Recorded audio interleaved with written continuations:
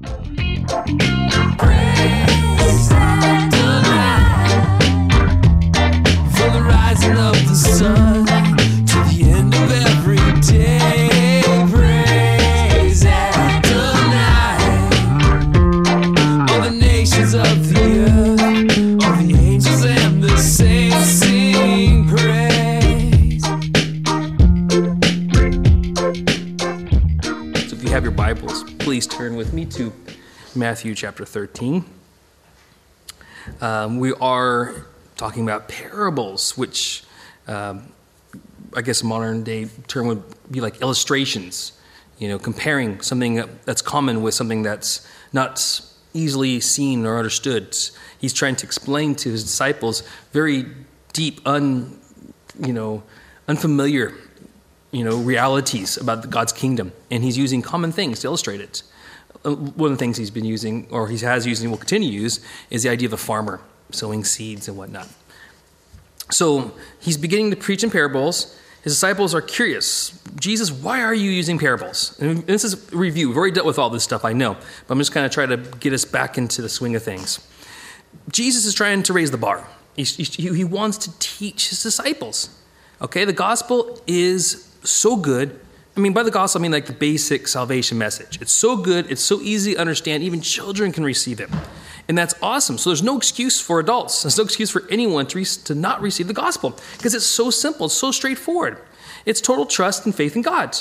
Through Jesus Christ, he's the mediator between God and man, trusting that he died on the cross for our benefit, he rose from the grave, right? Basic. You believe in that, you put trust in that fact, a child can do it, right? But now he has disciples, and he wants to teach them. And we're adults, we're older people. And we want to learn more about what God is doing. Because he also makes it very clear in his teachings that his disciples are interested in God's will.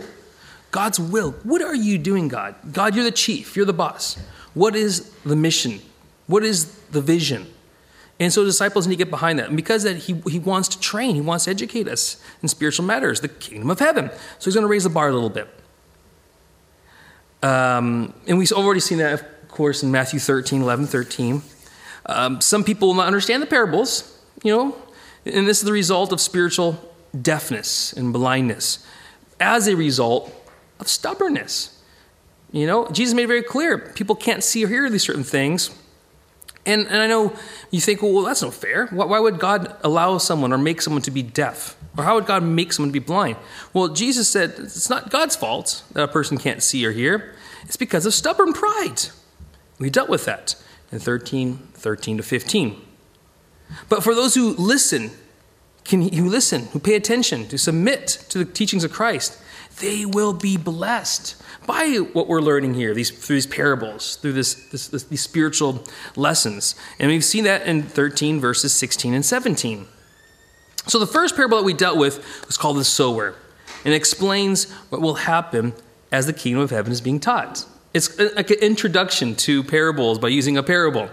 When Jesus teaches, this is what will happen. And we've already dealt with that last week. As a seed, as the word goes out, it will be received by some, but others will just reject it. Others will hear it for a while, but ultimately it won't grow. It won't last. And yet others, the cares of the world will distract. So there's 4 different results. And when we looked at that as kind of how people generally can be, as our personalities, our dispositions, but we also looked at it as individuals. And like sometimes I can be these ways. I can be like scenario 1. I can be like scenario 2, 3. But hopefully I want to be open. I want to break my stony heart to be open to God's word whenever it's preached, whenever it's taught, whenever I'm reading, whenever I encounter God's word. I want my heart not to be stony. I want my heart to receive the word. And so even as disciples, we need to look at our heart and our attitudes when we receive God's word. And that's what we learned last week. So I summed it up by saying all people will receive the word in various ways at various times in their lives. The hearing of the word will result in 4 general results as it finds place or tries to find place in a person's life. So that's what we've dealt with up to this point. Next slide, please. Now we'll get into the next portion of scriptures. And that is, I titled it 3 things. Yes, I am always hard to find titles because as I unfold my exposition, I find, ooh, this is a good title. No, this is an even better title. No. So I just put all three up. So the title of this message is The Weeds, or God's Kingdom, No Place for Evil, or Why Does God Allow Abuse and Hypocrisy to Happen Amongst Us? Pretty interesting titles there, isn't it?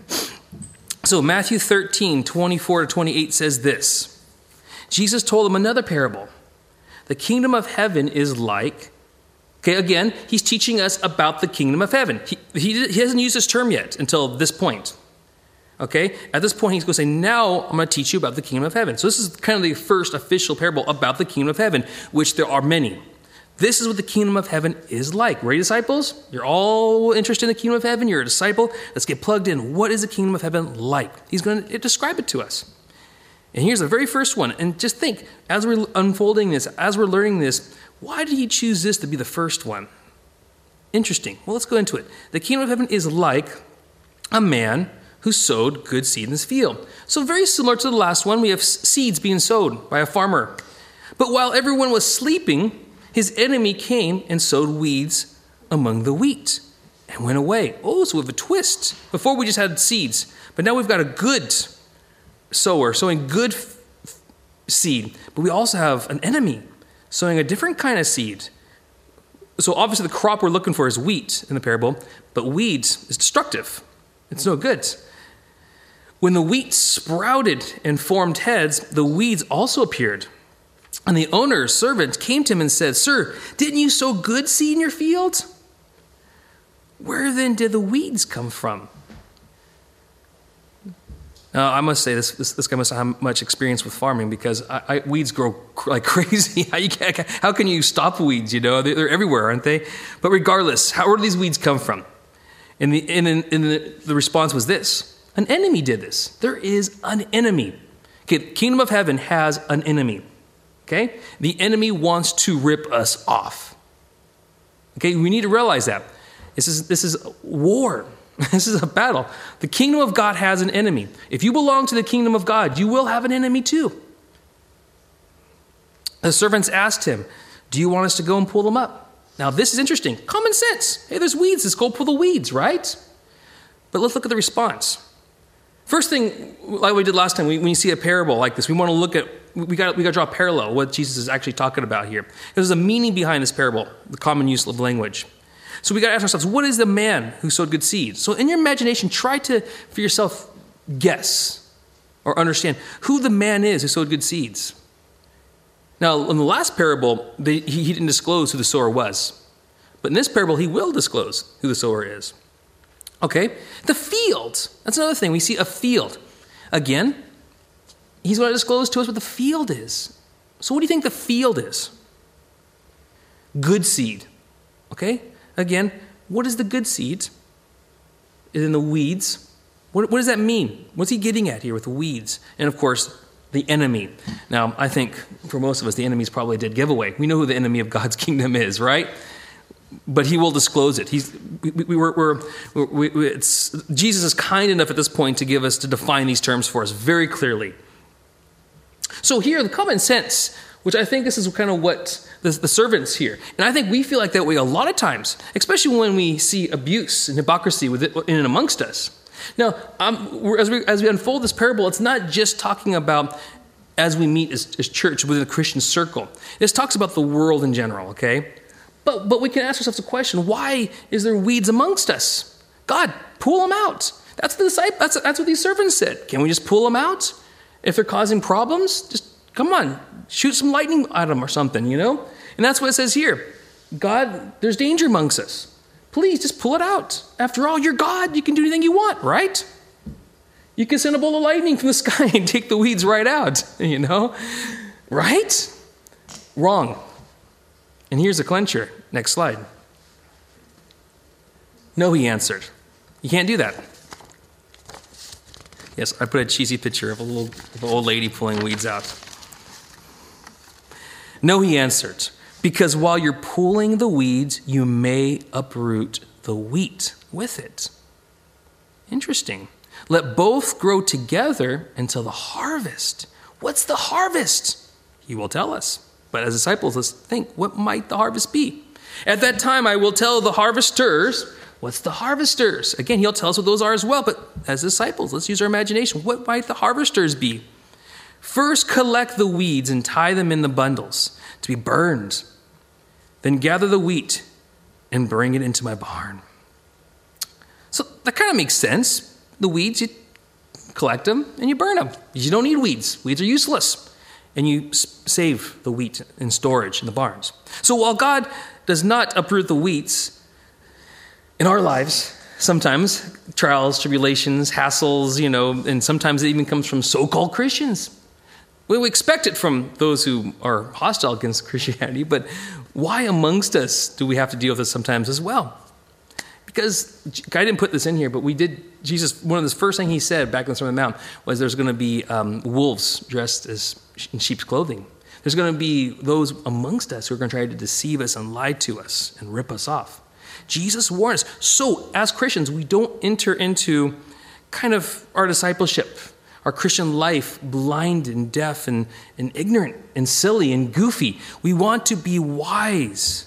We want to be wise and spiritual, not just to follow any teacher or any leader, because Jesus made it very clear. There's going to be a lot of fakes and phonies and frauds, especially in the end times. This is in the end times. There will be plenty of antichrists who are against, they look like Christ, but they're against him. You got to be careful. So in amongst even ourselves, we need to be very careful. While God does not uproot weeds, we may feel that he doesn't care about us. So we see, well, this guy's a fake. This guy's a phony. What's up? God, what's up with this? And by the way, I'm kind of referring a little bit to those who have found themselves or have wiggled into leadership roles in churches. That's mostly what I'm talking about. People who do have caused harm amongst innocent people. People who may go to church and find themselves in a situation where they're being abused. And that happens all the time. I hear it all the time and it makes me sick to my stomach. Part of our ministry is reaching out to people who have been to churches that have been abused by elders and pastors. It makes me sick to my stomach. And I've heard it said, why can't God just shoot them with lightning? Why can't God just remove them? But they still hang about. Reason why is because, as we see here, the feeling is this. If God really cares about us, he would deal with the problem. But that's a false assumption. In fact, he leaves the weeds alone for the time being so as to protect the growing wheat. How? That seems bizarre. He's wise. God, trust me, Jesus is a lot smarter than we are, okay? He knows what's up. Let's just trust him. Because he loves you and me. He loves the wheat. He loves the disciples, okay? He loves us. Now, I'm going to illustrate this. Again, like I said before, part of my ministry is I come in contact with people who have been through hurt situations in churches, I've also have in contact with my life people who are currently going to churches that I've known they're abusive, but I don't say anything to them. And it isn't because I'm playing games with them. It's because if they can grow, if they can learn, if they can be disciples, it's their journey, it's their trials, it's their road. So I don't want to be a bad mouth. I don't want to bad mouth other people, Christians and not Christians, whether how I feel about them. I might think they're a wolf or not. It doesn't matter. I pray for the situation. I pray for deliverance. But the reality is, each person has the road. And the thing is, if somebody's exposed, and the thing is, I think of like even, I'm not going to say any specifics, but there was an incident in America where a church minister of was mega churches, 10,000 people went to his church. And his church is very influential in the area. He fell because he was having an affair on his wife and enjoying the pornography on the computer and stuff like that. And he got caught. And he fell. How many people were devastated by that? See the thing? So, God will have grace in that situation. Now, that person who's abusing or playing a fool, they're not going to get away with it. But why does he allow the wheat to grow amongst the weed, or the weed to remain? Because of all the genuine people who are learning and growing and coming to know Christ. And it's a weird thing. It's a really weird thing. But that's just a part of it. And that's just a part of it. There's also the bigger picture. And we'll get to that in a second. So this is Jesus' first description of the kingdom of heaven, as we said, right? And he moves right away after this parable to tell two smaller parables about the growth of God's kingdom. And we'll deal with that next week, okay? I want to get into the explanation because of time's sake. So I'm going to miss out those other two parables, save them for next week. Okay? So let's look at Jesus' explanation, because we've already opened this up. We've opened up a pretty heavy-duty parable, a pretty heavy-duty lesson. Let's see how Jesus defines these terms revealed. He's going to interpret what he's talking about. So there's no mystery about what Jesus is talking about, because he makes it very clear. This is what I'm talking about. So in Matthew 13:36, so go down a wee bit past the other two parables, which we'll do with next week. It says this: "Then he left the crowd and went into the house. His disciples came to him and said, 'Explain to us the parable of the weeds in the field.' And he answered, 'The one who sowed the good seed is the Son of Man. The field is the world, and the good seed stands for the people of the kingdom. The weeds are the people of the evil one, and the enemy who sows them is the devil.'" Now, how many of those did you guys get right? Huh? There's going to be a test at the end of this, so I want honest answers. But there it is. There's the terms defined, and I put them. I re-listed them just with some interpretive information. So first, number one, we have a man who sowed good seed, and that man is Jesus Christ. Jesus sows the seed in this illustration. He calls himself the Son of Man. Now, just to let you know, make it very clear, the Son of Man is Jesus' absolute favorite title. He calls himself the Son of Man. He refers to himself over 80 times in the Gospels. And in the book of Matthew alone, we got about 25, depending on your translation, but about 25, 26, 27 times in the book of Matthew alone, he refers to himself. So there's no doubt that Jesus is referring to himself here, okay? Now, again, in the last parable, the sower was not named. And the reason why I'm putting this, just to let you guys know, is that parables are very challenging. When you go to seminary or Bible college, they always tell you that parables are one of the most difficult passages of scriptures to teach because there's no real consistency. And they're illustrations. You need to know the heart of the parable in order to put the pieces together. If you try to find the heart by putting the pieces together, it can be very, very difficult. In fact, it can be it's almost impossible because there's very little consistency between parable and parable. Okay? The field is the world, cosmos. Okay? And that can refer to many different things, actually. The definition is huge. But, like, for instance, the world, the universe, the way of the world, the government systems of the world, all kinds of things, the people of the world. But usually it refers to just simply life on this planet. And the reason why I put that is I think that that's what he's saying here. So he's talking about the field, the world. He's just talking about life on this planet, life on earth. Okay? The field is not named in the first parable. Number 3, we've got the good seed. The good seed, as he says, is people. In some translations, they'll say the word sons of the kingdom. Sons, or the offspring of humanity, or people in general. That's how it's defined. So it's not just men or boys or whatever. It's talking about people, okay? Belonging to the kingdom. So it's people who belong to the kingdom. That is the good seed. In the first parable, the seed, if you remember, was actually the word or the message of the kingdom of heaven. The reason why I'm saying that again is because it takes some homework, it takes some skill to really look into these parables. We can't just transfer the information from one to the other.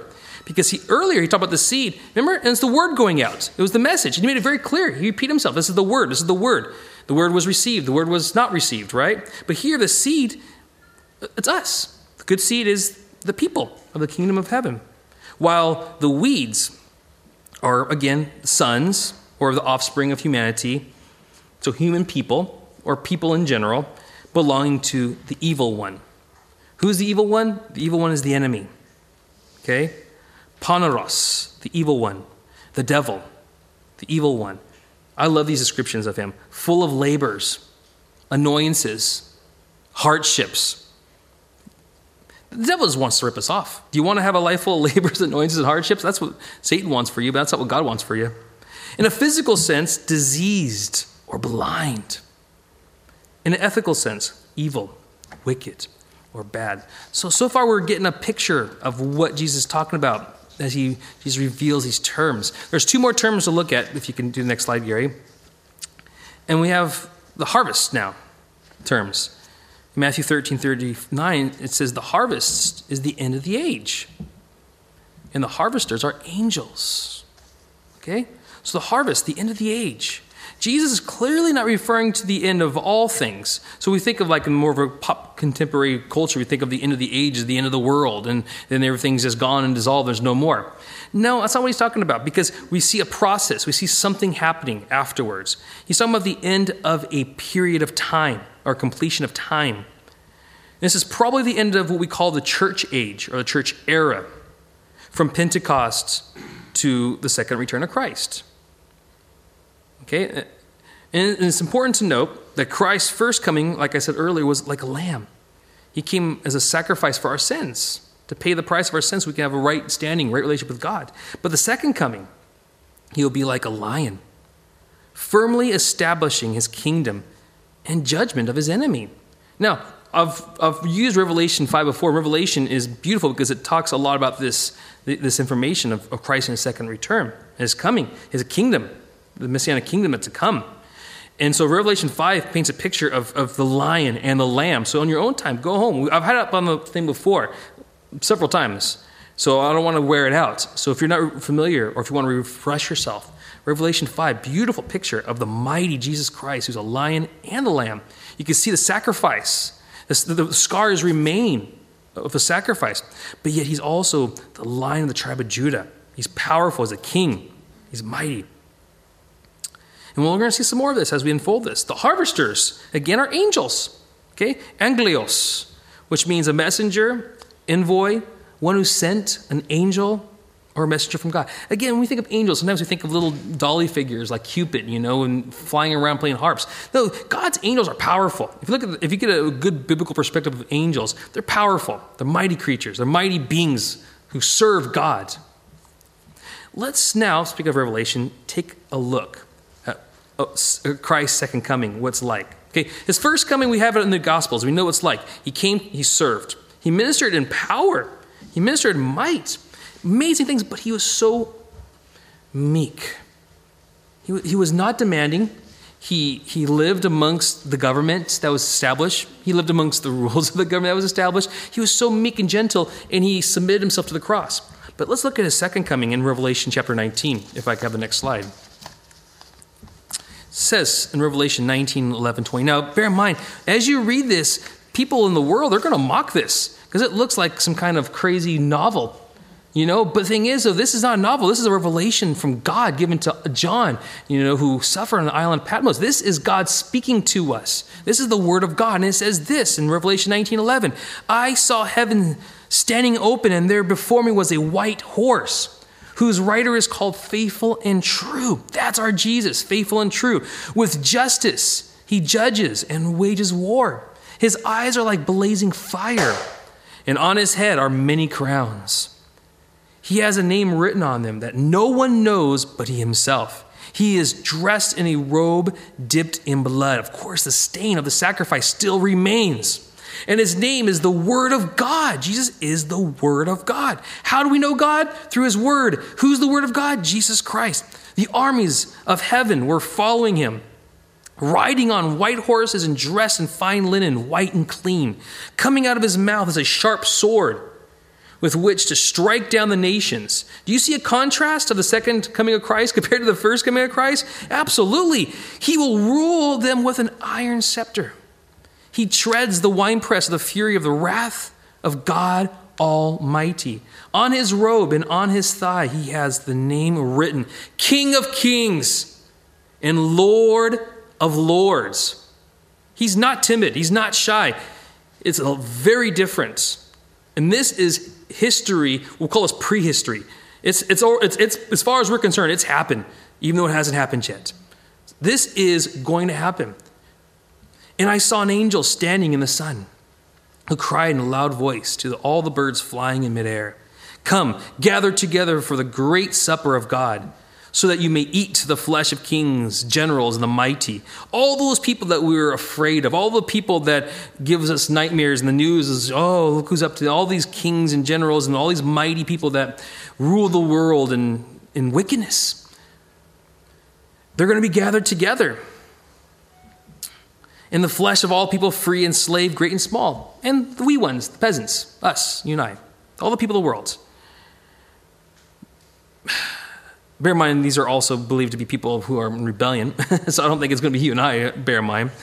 But then I saw the beast and the kings of the earth and their armies gathered together to wage war against the rider on the horse and his army. So here is what I would describe as the kind of the climax of the story.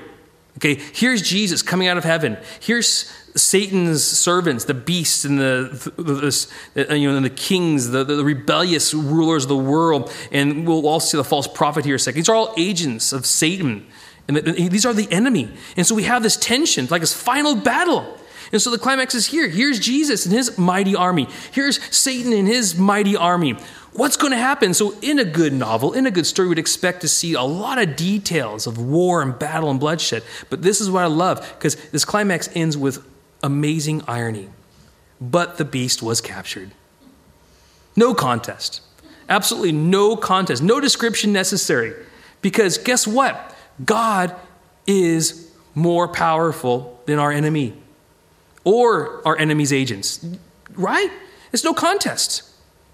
But the beast was captured, and with it the false prophet who has performed the signs on its behalf. With these signs he had deluded, how he's deluded so many people, those who have received the mark of the beast and worshipped his image. The two of them were thrown alive into the fiery lake of burning sulfur. Next slide, please. Okay, I think the reason why I use that is obvious, that portion of scriptures. And it's going to become more and more obvious in the next 5 to 10 minutes as we finish up this Bible study, because Jesus is going to be talking about his return, the harvest, the end of the age, when Christ returns. Okay? And judgment's a big part of that. Harvesters, they pull in the weeds, throwing them in the fire. And we see judgment in these scriptures as well. Again, like I said, I don't like these Bible studies. Okay, I don't like these Bible studies. But it doesn't mean that they're not real. I don't like cancer, but it's real. I don't like poverty, but it's real. I don't like child abuse. It's real. Do we ignore it because it's something we don't like? We have to deal with it. So Jesus says in exposition. So he's already given us a parable. He's defined the terms. Now he's going to expose it for us, which means he's going to preach it. He's going to get right down to the nitty-gritty. So listen. He even says at the very end, if you have an ear, listen. Don't fall asleep. Wake up. Pay attention. Put this into your heart. Bury it within you. Matthew 13:40, as the weeds are pulled up and burned in the fire, so it will be at the end of the age. So again, you would expect in the common sense, as the farmer comes and pulls the crop after it grows and matures, he would separate the weeds. You don't need the weeds. The weeds are useless. What do you do with them? Oh, a bunch of weeds here. You burn them up. That's what you do with them. It's common knowledge. And then you have the wheat. It's the stuff that you want, the crop. You protect it. You put it in a safe place.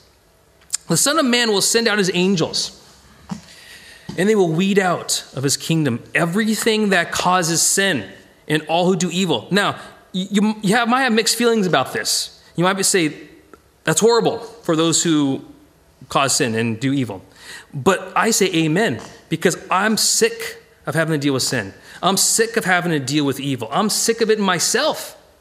Just as sick of it with other people. I can't wait for Jesus to do this in his perfect established kingdom in the future. I can't wait for all that causes sin to be burnt or wiped out. I can't wait. Sin is nothing but cancer. It's nothing but trouble.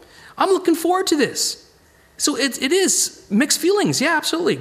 They will be thrown, or they will throw them into the blazing furnace where there will be weeping and gnashing of teeth. Again, I hate fire and brimstone messages.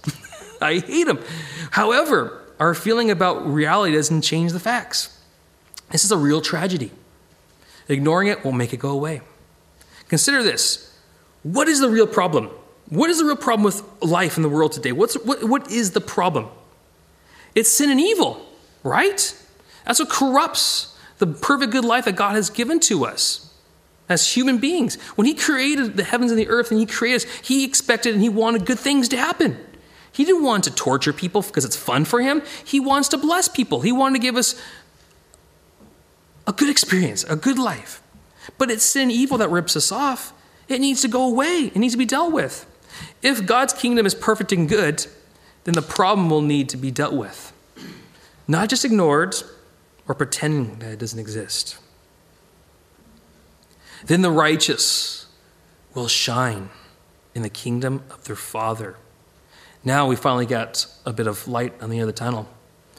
Then the righteous will shine like the sun in the kingdom of their Father.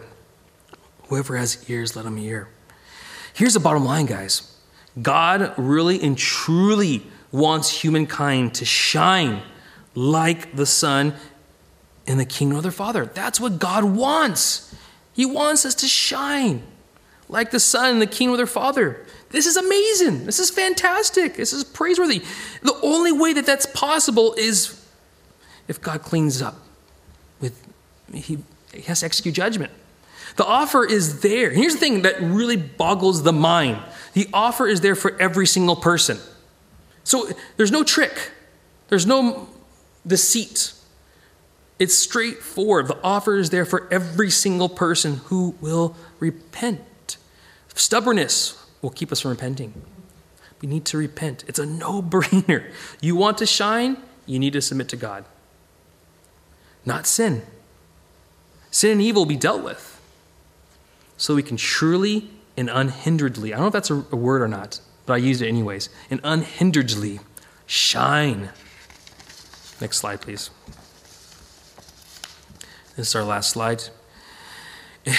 Again, this is going to put a finish to this very difficult Bible study. Very difficult Bible study. We needed to be challenged by this. We need to make some real choices for our lives. And this is going to bring it home. And I apologize. But we got to deal with these topics as they come in the scriptures. Okay? And so that's why I put, this might make me unpopular, but it needs to be said. 2 Thessalonians 1:6 says this, God is just. He will pay back trouble to those who trouble you and give relief to you who are troubled, and to us as well. This will happen when the Lord Jesus is revealed from heaven in blazing fire with his powerful angels. Didn't we already read that in Revelation? The Bible is very consistent. It connects one passage to the other. So all this is looking forward to this time where Jesus is revealed in heaven in blazing fire with his powerful angels. He will punish those who do not know God and do not obey the gospel of our Lord Jesus. They will be punished with everlasting destruction and shut out from the presence of the Lord and from the glory of his might on the day he comes to be glorified in his holy people and to be marveled at among all those who have believed. This includes you because you believed our testimony to you. So there's 7 undisputable facts about this passage that we have to reconcile. We need to get this into our minds. And this should influence our lives, our faith, our trust in God, and even our evangelism. Because the world, if we pretend like there's no problem, we pretend that the world's all hokey-cokey and we're all fine, the good and bad and up in heaven will be cool with whatever we do, that's delusion. Here's 7 undisputable facts that we see in the scriptures that we just read here. God is just. He is right. And he only does what is right. Number 2, he gives relief through his righteous judgment. He gives relief through his righteous judgment. 3, this will happen at Christ's second coming. Okay? 4, those who are judged will be judged according or rightly and according to their disobedience and outright rejection of the gospel. Okay? So that's the judgment criteria is. It's totally right.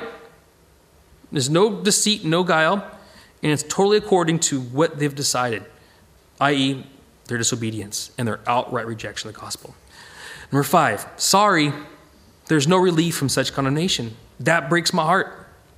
I would like to agree with my Catholic friends and say, well, you can work it out in the afterlife. I don't see that anywhere in the scriptures. Sorry, there is no purgatory. Number 6, God's people are holy.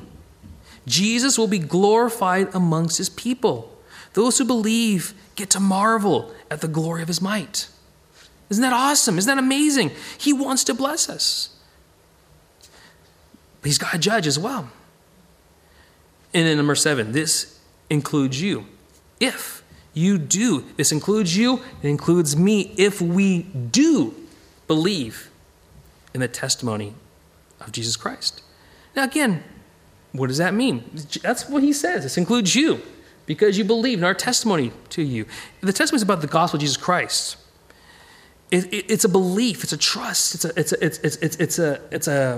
It's resting your whole life upon. So that's between you and God. I can't analyze that. In fact, the Bible says that no man can judge the eternal destiny of a person, basically. I cannot tell you if you're right with God or not. You don't know if I'm right with God or not. That's for me and God. It's for you and God. Do you believe? Have you rested your whole life upon him and his ways and his kingdom? So today, I guess, would make sense to have an invitation. If some of these things that we spoke about today scares the daylights out of you, that's a good thing. Embrace it. Be scared. Be changed. If some of these things here are inspirational to you, where you're like, I want to shine before my God, in the afterlife in his kingdom. I want to be blessed in these ways. I want to see Christ return. I don't want to be afraid of Christ's return. I want to embrace Christ's return. I want to be there to celebrate, to see his glory. If you're inspired, if you want to do that, but you're not sure, then here now is a chance. Here now is a time to give your heart and give your life to God. Don't wait. Don't wait. Don't chance it. Do it now. Give yourself to God. Give yourself to Jesus Christ. I like to study philosophy and logic. And when you see a case like this, it's just, there's what else are you going to live for? What else are you going to do? This is clear-cut justification. You must follow Jesus. There's no other way. Any other way is just pure delusion.